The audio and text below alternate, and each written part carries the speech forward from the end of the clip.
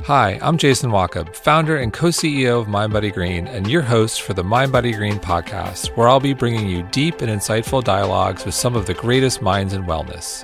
If you like what you hear, please consider giving us a 5-star review and comment. And don't forget to visit us at mindbodygreen.com for your daily dose of wellness, and make sure to check out all of our great offerings, including our online classes and trainings. Thanks, and enjoy the podcast. Dr. Will Bulsiewicz is a gastroenterologist and internationally recognized gut health expert who wants to help you tap into the incredible healing power that lives inside your microbiome. His medical training has involved 16 years at America's elite institutions, including a bachelor's from Vanderbilt, a medical degree from Georgetown, a Master of Science in Clinical Investigation from Northwestern, where he also served as the chief medical resident. He's published more than 20 papers, presented more than 40 times at national meetings, and is the author of an awesome new book on gut health that's going to be published next year. For more gut health pointers, you can follow him on Instagram at TheGutHealthMD. Will, welcome. Oh, thank you. It's a pleasure to be here down under the Manhattan Bridge. You got it, Dumbo. Yeah. Down under the Manhattan Bridge overpass. Yep. The home of Instagram's most famous shot, unfortunately, on Washington Street. Is that right?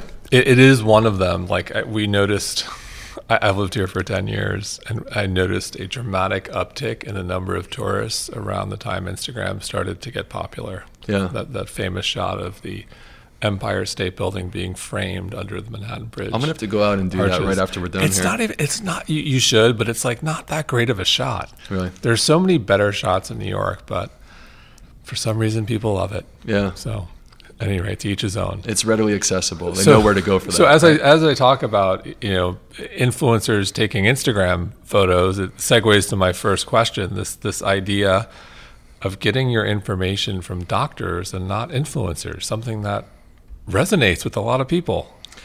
Yeah, I really feel like this is important for people to start to think about, because there hasn't been a lot of consciousness about curating the source of your information. And I think one of the issues that we're running into in 2019, really, this is a 21st century theme, is that you see sort of tribalism. You see people fractioning off into their own ideas, and there's this confirmation bias that comes with that.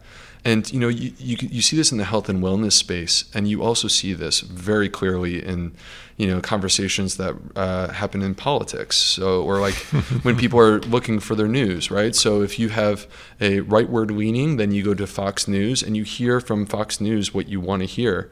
And if you have a leftward leaning, then you go to MSNBC or whatever it may be. And the problem is that now we start to take those same concepts. Obviously, there's something about being human that we want to do that. We want to hear what we want to hear. And you take those same concepts and you start to apply it to human health. And that's problematic, because at the end of the day, if you are going to the source to find what you want to hear, then you personally are defining the outcome. You are defining what the conversation is going to look like, as opposed to what it should be, which is allowing science to provide a window into the way that the world turns, the way that things function in this, on our planet. Science is this window into the truth, and we need to use it for that. And if we bypass it, for example, if we say, okay, I want to prove that I can eat this way and, improve type 2 diabetes, and then you go and you look for the study to prove that point, that's not the way that it works. You're going to find that study. It exists out there somewhere, but there may be 10,000 studies that say otherwise. And so I think that at the end of the day, we need to really start to curate the best sources for information when it comes to human health, because this is our most powerful entity. The wealthy person who is sick would give anything to have their health back. And we need to be taking care of ourselves. And so I think that, when it comes to Instagram, we need to stop listening to the 21-year-old who has 1.2 million followers, but has absolutely no knowledge when it comes to the way that the body functions, or science, or health. And we need to start listening to the person who maybe isn't quite as sexy in the way that they present information to you, but who is actually qualified to give you that information, because they're more than likely going to give you the best information. Amen to that. It's funny, I was having a conversation with someone earlier today, and I said, it feels like Eastern and Western medicine are kind of at war with each other, and I likened it to the political climate where you have like far left and far right. And in my opinion, and I think a lot of people feel this way who love my muddy green, Eastern's not perfect, Western's not perfect, but there's a blend of both that's really powerful. Yeah, and we don't know everything. Exactly. I truly, honestly believe that we are touching the tip of the iceberg when we practice medicine. And there are a lot of things that the Western medical world has been resistant to. For example, even just the role that diet plays in human health. We are just in the process now of the Western world, the Western medical world, allopathic medicine starting to accept that the food that you eat actually matters. And there have been all of these other groups that have been saying this forever, for the longest time. So I agree with you 100%. The truth probably lies somewhere in the middle. Mm-hmm. And there is truth. There is truth. There is biology. There is science. If you throw an apple in the air, what's that apple going to do? It's going to fall to the ground, because those are the laws of nature. There are laws in nature, but the only person who knows the laws of nature without fail is God. And the rest of us are using our scientific tools to try to understand the laws of nature so that we can use that to better ourselves. So you mentioned Western and finally embracing nutrition, and something that came to mind for me was the microbiome. Specifically, it's scientifically based, it's billions of organisms, but there's a direct correlation to what you eat.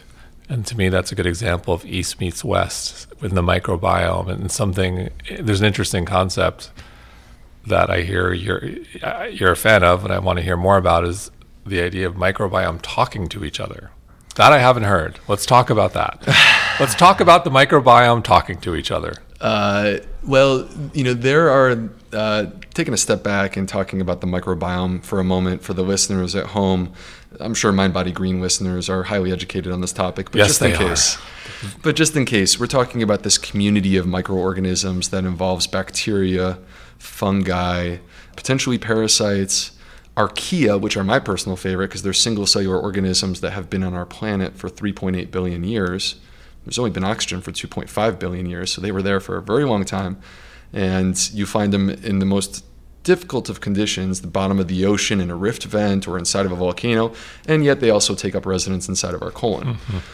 And the last thing being viruses. And so we have this microbiome made up of these microorganisms, and there's 39 trillion of them are our best estimates right now, which clearly outnumbers the number of human cells that are in the body. And, we like to pretend as if this, we can look at like a single strain of bacteria that may live inside of your microbiome, and try to say, well, what are the implications of that particular strain of bacteria? What is that actually going to do for you? But, the problem is that we're trying to isolate this one particular bacteria in a complex community. And they're all talking to each other. And there's this thing that exists. So there's a couple of different ways we could take on this topic, by the way. There is this entity that exists called quorum sensing, which I think is fascinating, because basically what it means is that the microbiome that lives regionally within your body, for example, in one segment of your colon, they're all talking to each other. And that communication with each other leads to differential outcomes in terms of the way that we process our food, which can lead to differential outcomes in terms of our health, because it's the processing, digestion, and creation of potentially postbiotics that leads to downstream effects in terms of our health. That's one of the ways that there's communication, just locally within the body. But then how about communication between you and I? We're sitting here and we're having this conversation. And, sitting here and talking to you from across the table is completely different than if you and I were to do this over Skype. Sure.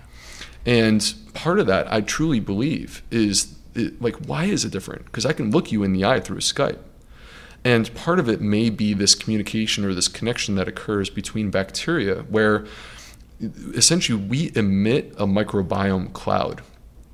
It's around us. Everything around us is emitting a microbiome cloud. These plants that are here behind us are emitting a microbiome cloud.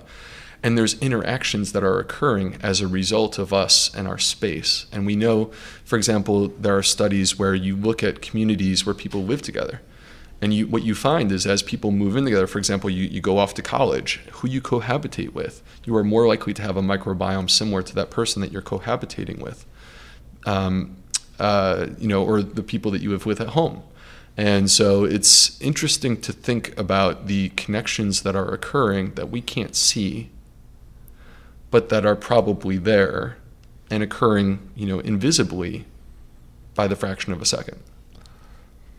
So if you're listening, you're probably like, oh no, do I have to become a germaphobe? Microbiomes everywhere. Am I wiping? What do we do with that information if it's everywhere? And we're in New York City. People are taking the subway. I was just recently traveling. Airplane. We had a piece on Mind Body Green, like the dirtiest things in hotel rooms. You think about the remote controls and just like life in general. So if I look at this, there's the part you can control, and that's the food you put in, and then there's the other part of everyday life. And with regards to the microbiome, what do we do?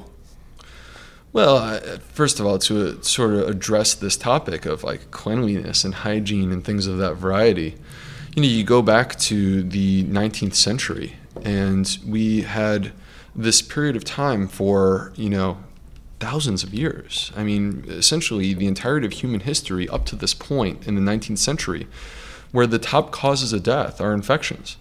In the 1800s, that's what was killing us, were infections. And so we didn't really understand it. We didn't understand. There was no understanding of bacteria up until sometime during the 19th century, where, for example, Louis Pasteur starts to do studies in France around the time of the American Civil War.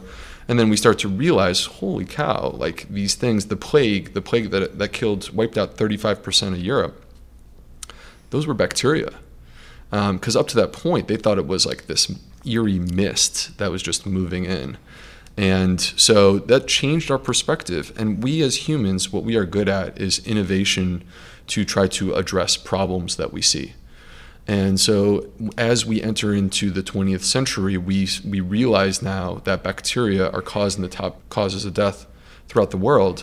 And we start to innovate ways to protect ourselves. And so you look at all levels of human life now, the way that we live, and you think about what's in our water, for example, the sterilization of our water. I'm not claiming that's a bad thing. That was a good thing. That protected us.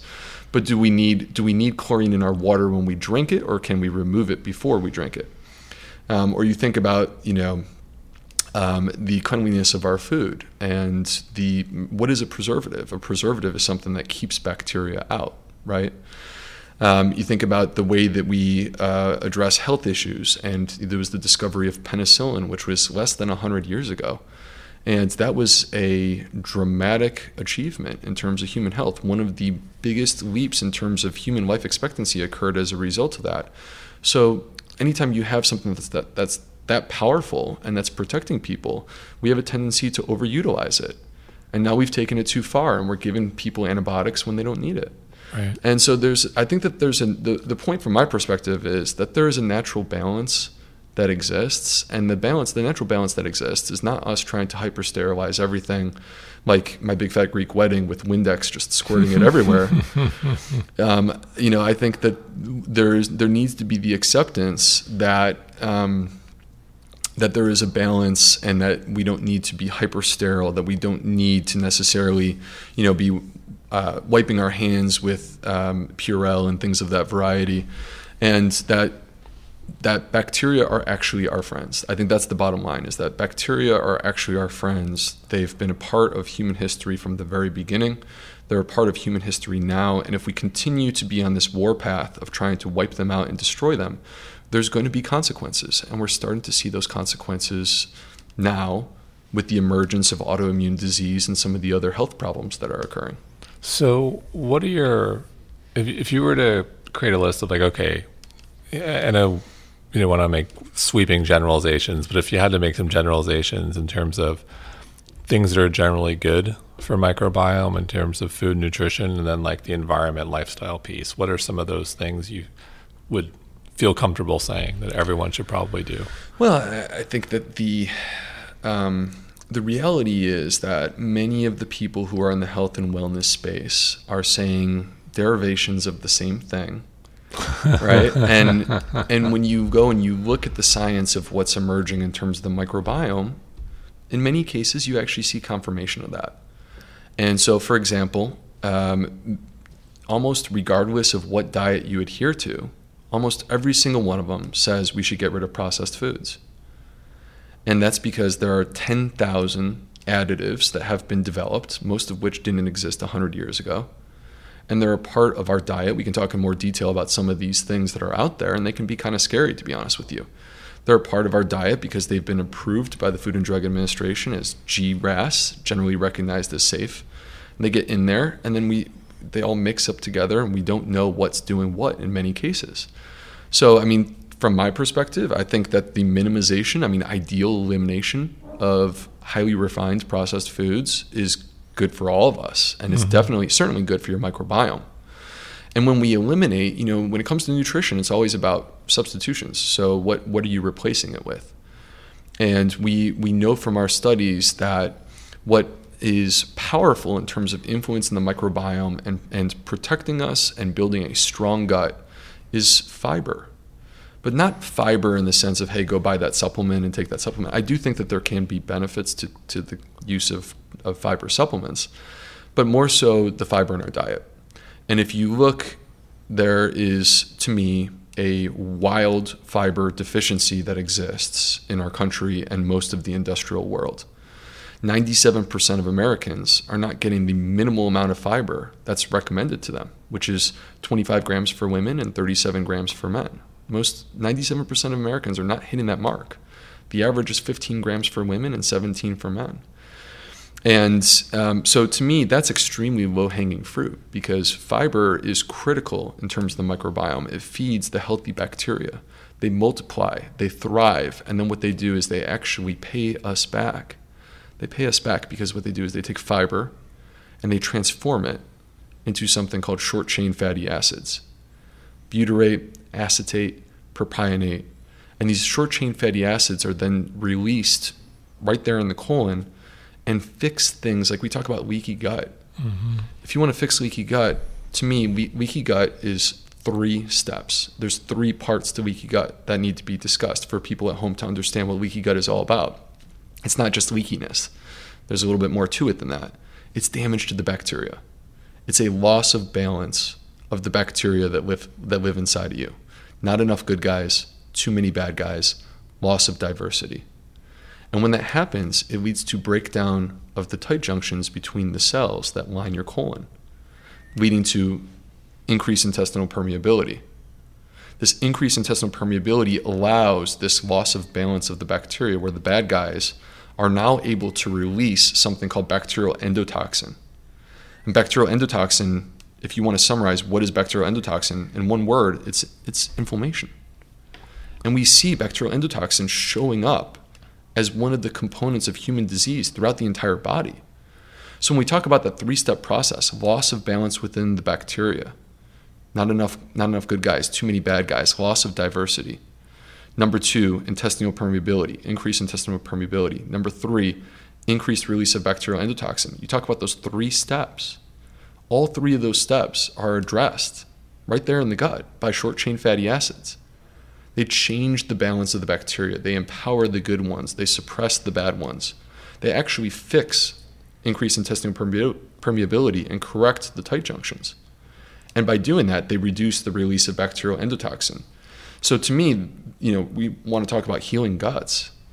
To me, this is the conversation that we need to have, which is that we are wildly deficient in fiber. And it's, again, not about just going out there and picking up a fiber supplement. I'm talking about going out there and changing your diet to get more fruits, vegetables, whole grain, seeds, and nuts in diversity. Well, I was going to ask you, so if we're going to recreate the food pyramid live here on the podcast, what's at the bottom of your food pyramid, and what are your favorite specific sources of fiber? Well, so to me, it's actually more about a concept, which is the emphasis and focus on plant-based diversity. It's about getting as many different types of these entities, fruits, vegetables, whole grains, seeds, and nuts, as many different varieties and types into your diet as humanly possible. And part of the reason why I say that is that every single one of those things contains fiber. But fiber is not fiber. Fiber is not all the same. There literally are no estimates of the number of different types of fiber that exist in nature. There's got to be at least millions of them. And because every single one of these plants that we talk about has their own unique different types of fiber, and every single one of those is going to feed the healthy bacteria in a different way in your microbiome. Every single plant is going to support a different, unique community. And this is why, as you ramp up the diversity within your diet, what that leads to is a direct correlation with an increase in the diversity of your microbiome. And that is a marker of gut health. And there is... So it's not just celery juice. No, it's not just celery juice. If you like the celery juice, you can have your celery juice, but please eat a diversity of plants in addition to your celery juice. And there was a study that was done by Rob Knight, who's at the University of California, San Diego. And this is an ongoing project. People can look this up. It's called the American Gut Project. And what this is the largest study to date to allow us to correlate lifestyle habits and choices with changes in someone's microbiome. Because people who do this, they call it citizen scientist, where basically people choose to enroll themselves. They provide a stool specimen so their microbiome can be analyzed, and they fill out a survey. And people who are listening to this podcast, you can do it too. And so using this information from more than 11,000 people, they're able to ask a question which us, medical doctors and other healthcare practitioners have been wondering. What is the number one determinant of a healthy gut microbiome? What is the number one predictor? And what they found in this study, coming out clear-cut, was the diversity of plants in your diet. Eat food, not too much, mostly plants. Michael Pollan. Yeah. And he's right. And this doesn't need to be complicated. Like our diets, we make them complicated. They don't need to be. So you also mentioned whole grains, which can be controversial. I'm curious, in terms of whole grains, how do you think about the good ones, the bad ones? How do you classify whole grains? Well, I think first of all, one thing that we can all agree on quite simply is that when we talk about grains or we're talking about gluten, and I feel like there needs to be a refined conversation in terms of how we categorize these, because to talk about highly processed, refined grains in the same sentence, or to lump them in the same pile with minimally processed or unprocessed grains, is not fair. They're not the same. Sure. So, from my perspective, take those highly refined grains and toss them out. I think we can all agree on that. But the question is whole grains, and if you want to get into gluten, that's a whole nother bear and a whole nother beast to talk about. But with whole grains, when we look at the microbiome, people say there's inflammation. But when they actually study it, actually there's a decline in CRP, which is an inflammatory marker. So what is it about whole grains that people are having a reaction to? Because there definitely are people having gas, bloating, and some sort of reaction to the consumption of these foods. And the answer to that question is, believe it or not, it is not the gluten necessarily. It is actually a component of the grain, which is called a fructan. Fructans are one of the FODMAPs. People have heard of the low FODMAP diet. And so that is actually for someone particularly who has damage to their microbiome or has underlying irritable bowel syndrome. That's what's going to cause that feeling that they get, gas, bloating, GI distress, changes in their bowel habits. And it's not necessarily inflammation. And what's interesting is that when we eliminate grains of any variety, we see that there is a loss of diversity within the microbiome. And it makes sense to me because when we do categorical elimination of foods, plant foods, that feed the microbiome in a unique way, then we should expect that all of the bacteria that thrive off the consumption of those foods are going to fall off. And so that's the issue with the categorical elimination of grains from my perspective, is that we know that this leads to basically contraction of the microbiome. When you reduce the diversity within your diet, you reduce the diversity within your microbiome, and that can lead to downstream consequences. We also know that grains are a great source of fiber, and in a country where 97% of us are not getting enough, that's problematic. So what's your favorite grain? Oh, gosh. Well, I don't know if it counts because it's almost like a pseudo grain, but my wife and I we make a lot of quinoa dishes at home. Sure. But I think the other issue too is that it's not that I'm sitting here and advocating for more bread per se, right? It's more that I don't want to see people categorically eliminating grains and kind of, from my perspective, throwing the baby out with the bathwater.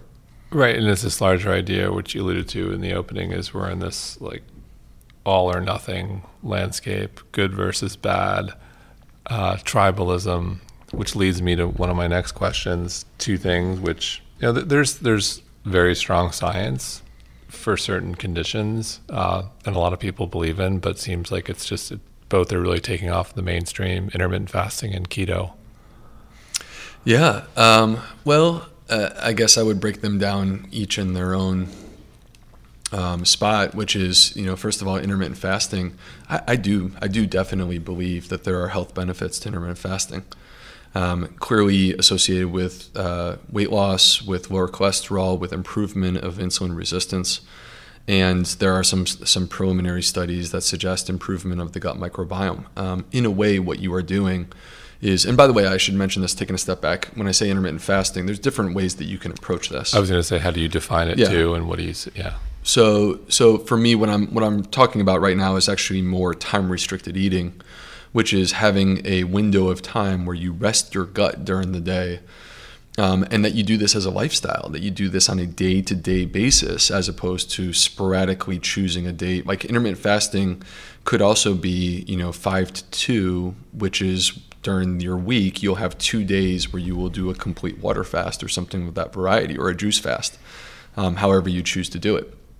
So I do believe that there are health benefits to time-restricted eating, which is what I want to sort of focus on.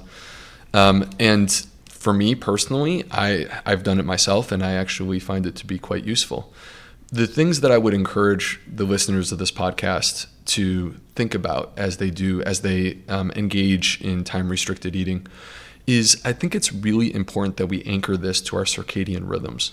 So it's not just about the period of time that you choose to take a break. It's actually, okay, what time are you going to start eating and what time are you going to stop eating?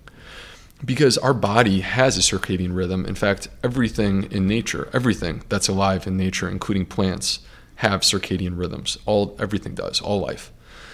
And so our microbiome similarly has a circadian rhythm. If you go and you fly halfway around the world, you're going to be jet lagged. And I would argue the reason why you're jet lagged is because you have thrown off your circadian rhythm, including in your gut microbiome. And so it's looking to adjust, and it takes a few days for it to adjust to the new changes.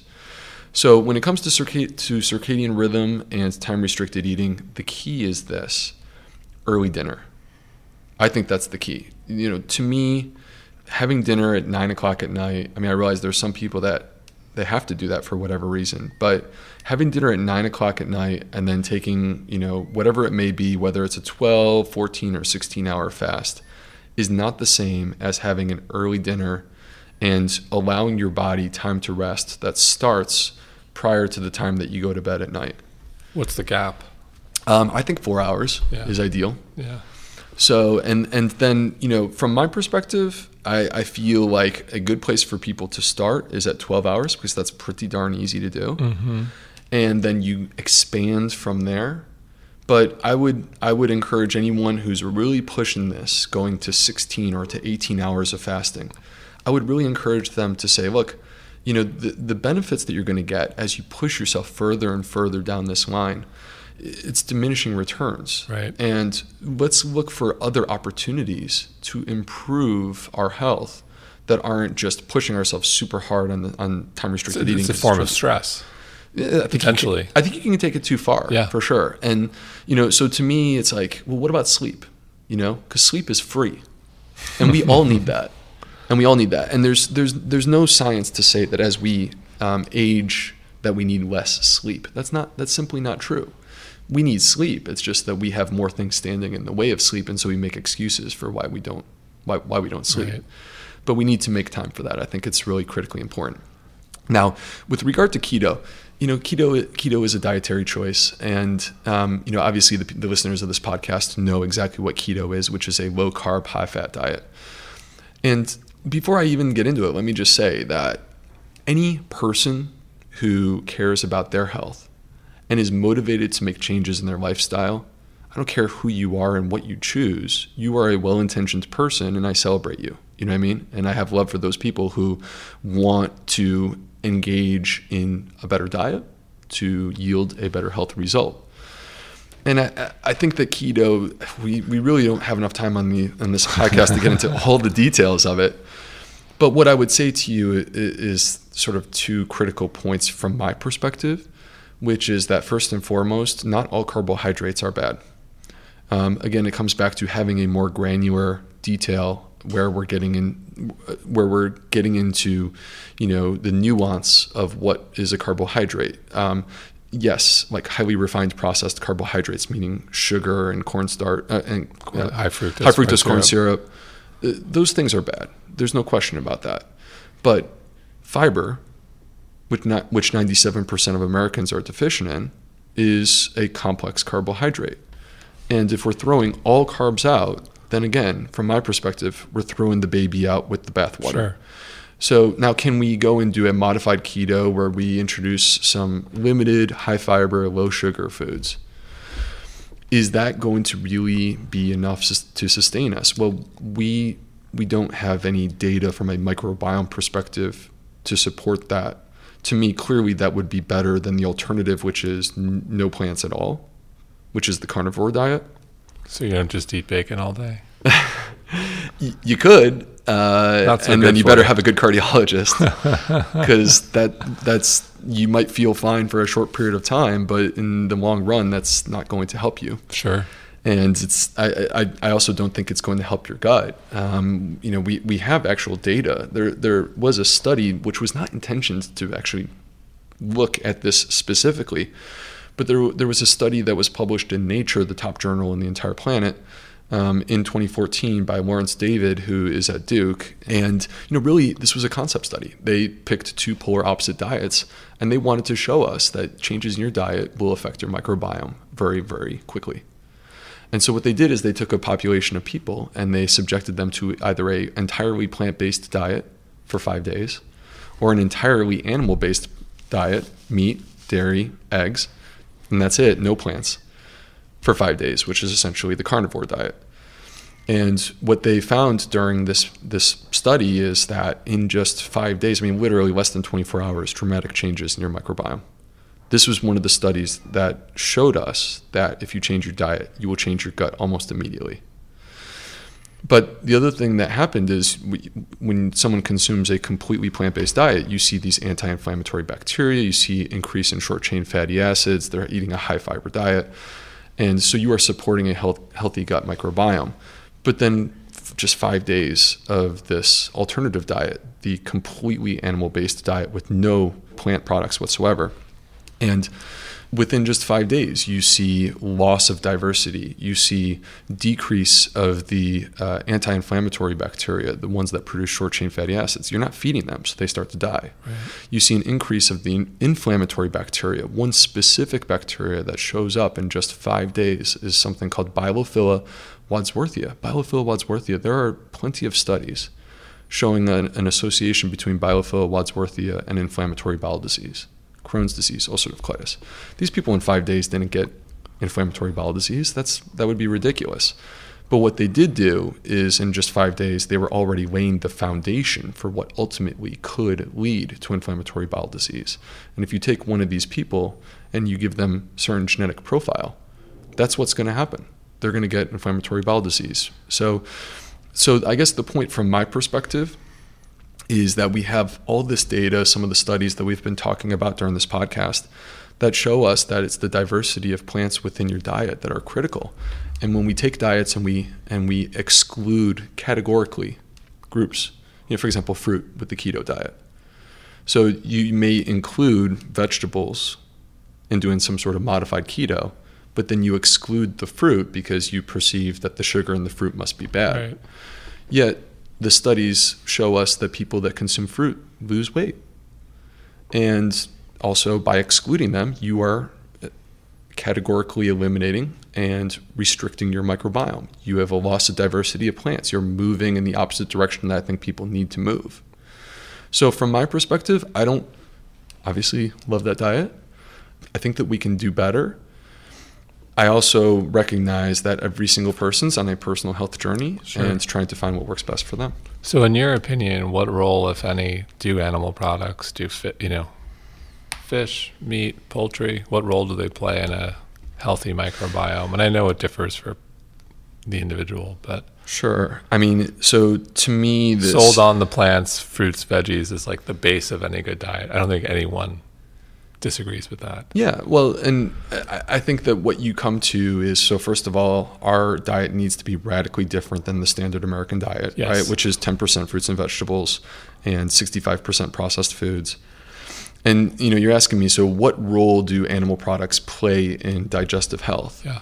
And the answer from my perspective is, and I'm waiting for a study to make this clear to me, I can't find one that shows me that we need animal products for gut health or for our microbiome. I can't find a study that shows me that it confers an advantage to us from a health perspective. Now, I understand that for some people, they feel better when they consume those foods. Mm-hmm. I understand that. And I think that, taking a step back, I also don't think we need to live in a world of being absolute about everything, where you need to be exactly this or exactly that. You have the right to make your own dietary choices. You also have the right to say that, hey, I like this food and I want this to be a part of my life. And that's perfectly fine. And the question is, what's the right way to do it, mm-hmm. right? So the average American eats 225 pounds of meat per year. Are we overdoing it? We're eating more than anyone in the world. I would argue we're overdoing it. Yep. And I think that you take a look at the blue zones, and it's not that the blue zones are the perfect study, but I think it's information. I think it's interesting when you put this into the context of what all the other research studies are showing us. And you see these populations from around the world: Sardinia off the coast of Italy, Caria, Greece, Okinawa, Japan, the Nicoya Peninsula in Costa Rica, and I think most importantly for us, being American, it's Loma Linda, California, mm-hmm. because they live in our country. They have the same healthcare system that we do. I know people who work at the hospital in Loma Linda, and they have the same food supply that we do. They don't have a special, group of farmers that are providing them. They might have a unique farmers market, but I think the point from my perspective is those people living in our country with the same healthcare system and the same food supply are living 10 to 12 years longer than the average American. And it's health as they age that matters as well. Sure. People are getting sick and they're not enjoying those last years. And that's one of the big things that I think we need to improve. So these 5 blue zones, 90% plant-based. Yep. And my book coming out, it's coming out a year from now, so I'm not trying to get pre-orders or something. But, we'll have you back. But that's where I'm going with my book, is that I think that we should be all striving to be predominantly plant-based. And I really think that it's about progress, more so than, hey, you need to be this, and if you're not this, you're not good enough. Right. It's not that. It's where are you right now, no matter who you are. Where are you right now, and what can we do better to make progress towards this ultimate goal? And to me, that ultimate goal is optimizing plant-based diversity, but also leaving a little bit of wiggle room. I like ice cream, right? So now I get... Going to my next question. I get Not a Moo, but I love Not a Moo, my favorite Austin-based brand. The mint chip is phenomenal. Yeah. Like, you can't tell the difference. If you're here, you have to check out Ample Hills. So, but you also can't tell me that Not a Moo is actually good for me, right? It's not actually. Well, we could tell you, but you know better. So I guess the point from my perspective is there does need to be, I think, some wiggle room for you to be human and to have some food that you enjoy. Well, that's the other thing that should not go unnoticed in the blue zones, is this idea of, drinking wine, being with family, celebrating life. There's this idea of feeling good. It's the whole package. And, social is like being social. Yeah. Connecting with people is a Are really... you eating ice cream amongst a group of friends, or are you eating ice cream in your bed at night with Netflix hiding with Netflix on? Yeah, exactly. Difference. There's a big difference. And, to me, like, the most depressing thing is, like, technology is a conversation that we all need to, like, really have with ourselves and with others. Because, you get on the bus and everyone's on their phone, right? You go out to dinner, and to me, the saddest thing is when you see a family and they're each on their phone and they're not talking to each other. Yeah. So you mentioned ice cream, so we have to go there. Trehalose. Am I pronouncing this right? Yeah, you did. Yeah. So let's talk about this. Oh gosh, this is crazy. And everything that I'm about to tell you is based upon an article that was published in Nature, again, the top scientific journal from around the world. If we find a cure for cancer, this is the journal that's going to publish it next year. And so, just published last year in Nature, and essentially, I think back, let me, just frame the story a little bit. I was in med school in the early 2000s, and when I was in med school, there was this bacterial infection called Clostridium difficile, C. diff. C. diff. And C. diff, when I was in med school, wasn't that big of a deal, but we did see it. It's not that we never saw it, but where we did see it was specifically in the hospital, generally an elderly woman who was receiving antibiotics, specifically usually clindamycin. And so at that time, we would see it. We would treat it with another antibiotic, and it would get better, and you move on. And fast forward just a few years, I'm early in my practice, and it's around 2010. I'm now a gastroenterology fellow. I'm in my specialty training. And I'm now seeing people showing up who have never been in the hospital. They're young, they're in their 20s. They have not been on antibiotics, and they're coming in from the community, and they have these infections. And by the way, the infection causes, we call it colitis. So it's an infection of the colon with profuse, massive, explosive diarrhea to the point that you can't control it 24 hours a day. You can't sleep, many times blood in the stool. And if it progresses, it can not only lead to a place where you pass the point of no return and your colon actually needs to be removed surgically. I've sent patients to surgery with this, but it can also lead to death. There was a period of time where in the US, 30,000 people were dying per year from this infection. And so the story of the rapid evolution of this bacteria was terrifying because we were living it in real life. In our medical practices, seeing these people that 10 years earlier, it was not that virulent, it was not that aggressive, it was easy for us to treat, and it wasn't that common. Now, all of a sudden, around 2010, it's common, it's showing up in new populations, and it's also becoming impossible for us to treat, to the point that we became desperate. We had very few choices. I had a ton of patients that I was treating with antibiotics for months at a time. And if I tried to withdraw the antibiotic, the bacteria C. diff would come back. So that we were stuck. So what do you do? And in times of desperation, sometimes you do desperate things. We as a medical community turned to something that I never thought we would do. We started doing fecal transplant. And that is exactly, for the listeners at home, what you think it is. That is taking the poop from another human and transferring it into the sick person. But it's super exciting and promising. It's actually super exciting and promising. I think that there's a lot of potential there, and we can talk about that in more detail in a moment. But the point from my perspective is that what's crazy is you can take these people that may need their colon removed, that have a life-threatening infection, that will not respond to antibiotics, and you do a fecal transplant, and almost 100% of the time, they are better within a day or two, and it doesn't come back. It's absolutely mind-blowing that it's that simple, that it's just taking the poop of another person and transferring it into the sick person, and you can fix the issue. So, which gets us into some interesting conversations, but the real question that we had is why? Why? Why didn't this happen? Why was there this explosion of this infection? And so this study that just came out in 2018 in Nature, essentially what they did is using an animal model.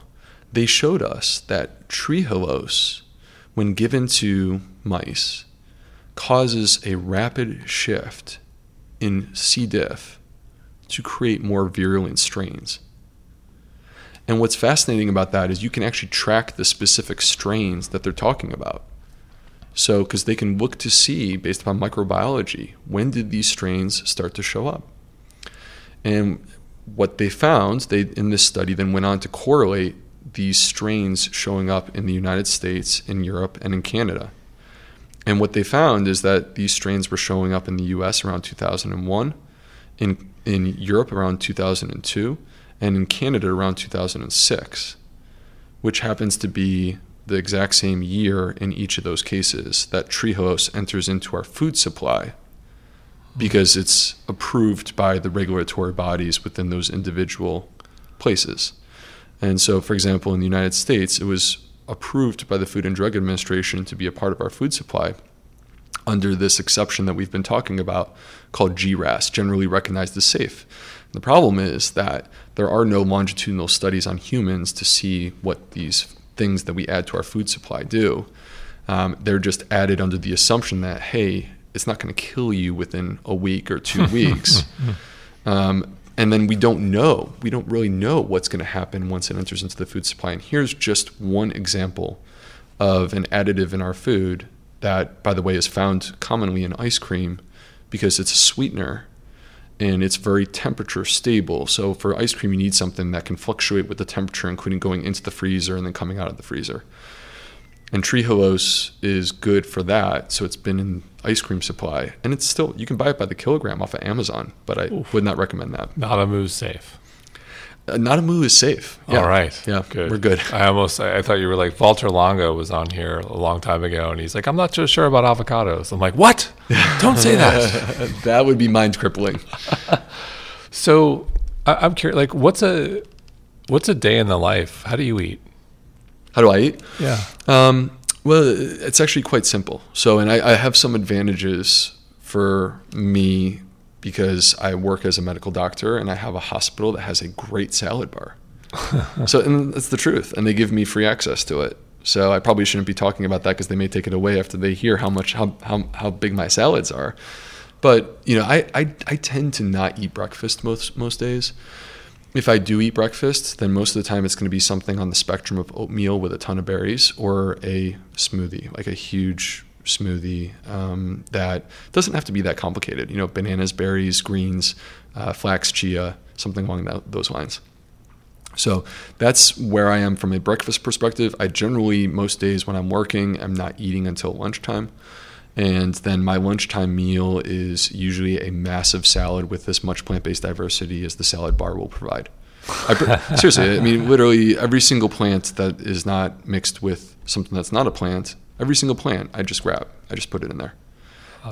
Different quantities, right? So there's some things that I get more or less of based upon more what the my dark tastes are. leafy greens. So, well, I mean, the beauty of the dark leafy greens is that it's nutrition for free because it has almost no calories and it has tons of nutrients.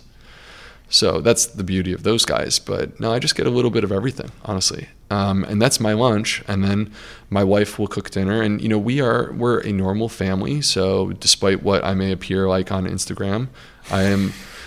like, you know, we eat normal meals, and what that means is we have a rotation, and sometimes it's simple stuff. Sometimes it's literally whole wheat pasta with a sauce that we will mix in some vegetables into the sauce, and that's our dinner. And, you know, we'll put some nutritional yeast over the top. It could be that simple, but we also have meals where it's like we make it. My wife makes a great multi-bean chili. You know, and that will last you multiple times during the week. We'll take quinoa and stir fry up some veggies, throw that together. So it's not... You're in Charleston. You ever do barbecue? If I go to barbecue, I usually get the sides, for me personally. But, you know, for people who like barbecue, there is a great barbecue scene. Do you eat meat personally? I don't anymore. Okay. So I used to be... it's an interesting story from my perspective because... I was in Chicago at Northwestern. I was the chief resident at Northwestern. My job was to take people out for dinner. That's what I did for a year. And lots of Chicago chop houses, a lot of Chicago steakhouses. Yeah. And I back then, this was 2010, I loved a ribeye. Loved it, especially with a glass of red wine. And what's what happened for me is, so first of all, my health started to get away from me. My cholesterol was high. My blood pressure was high. I weighed 235 pounds. I can hide the weight pretty well because I'm 6'4", but I had gained a lot of weight. Sure. And so fast forward a couple years, I'm seeing some of these studies coming out. I meet my wife, by the way, who eats radically different than me. I'd never been around someone who ate anything on the vegetarian spectrum before. And I see the way that she eats, and I see that she eats in abundance without restriction. She's not holding back, and yet maintains a very healthy weight. And there I am on the flip side, and I'm struggling to get my weight to where I want it to be. I'm younger than I am right now. I mean, obviously, I was in my early 30s. I was working out like a madman because I was single. So I was in the gym working out, no exaggeration, 30 to 60 minutes a day. And then I would either jump on the treadmill for a 5 to 10K, or I would jump in the pool for 50 to 100 laps. Wow. I was doing all that, and I could put on muscle mass, but I couldn't lose the weight that I wanted to lose. And that's because I was eating trash. And I was a celebrated medical doctor. I won the top award in my residency program. But yet I had no awareness of the power of food in terms of what was going on with my own body. And so as I met my wife, I saw the way that she ate. I started to make some small changes. And it was just like substituting a smoothie for a hot dog for dinner. Instead of the hot dog, do a smoothie. And I started with those small changes. I felt better. I noticed changes in my body. I started to see these studies like the one from 2014 that I referenced before that was published in Nature. And so I'm seeing these studies coming out. And that motivated me to start to make changes in my own life. And the benefits that I got from it, I brought into the clinic, and I gave it to my patients as well. My patients are thriving. I'm thriving. I get back to my high school weight, which is 190 pounds. I went down 45 pounds, and this is without exercise. I stopped exercising because I got very busy and I had a young daughter. And so now fast forward, here we are 2019. I'm encroaching on 40 years old. I'm in the best shape of my life. I feel like I look younger than I did in my early 30s. I honestly do. I could show you the side-by-side photos to support that. And I'm working out way less. I work out 60 to 90 minutes total per week, but I'm getting more gains because my nutrition is optimized, and so is my lifestyle. I love it. So last question for you, and I think it's a confusing one for a lot of people, and again, probably a generalization, but we'll try for it. How do you go about picking a probiotic?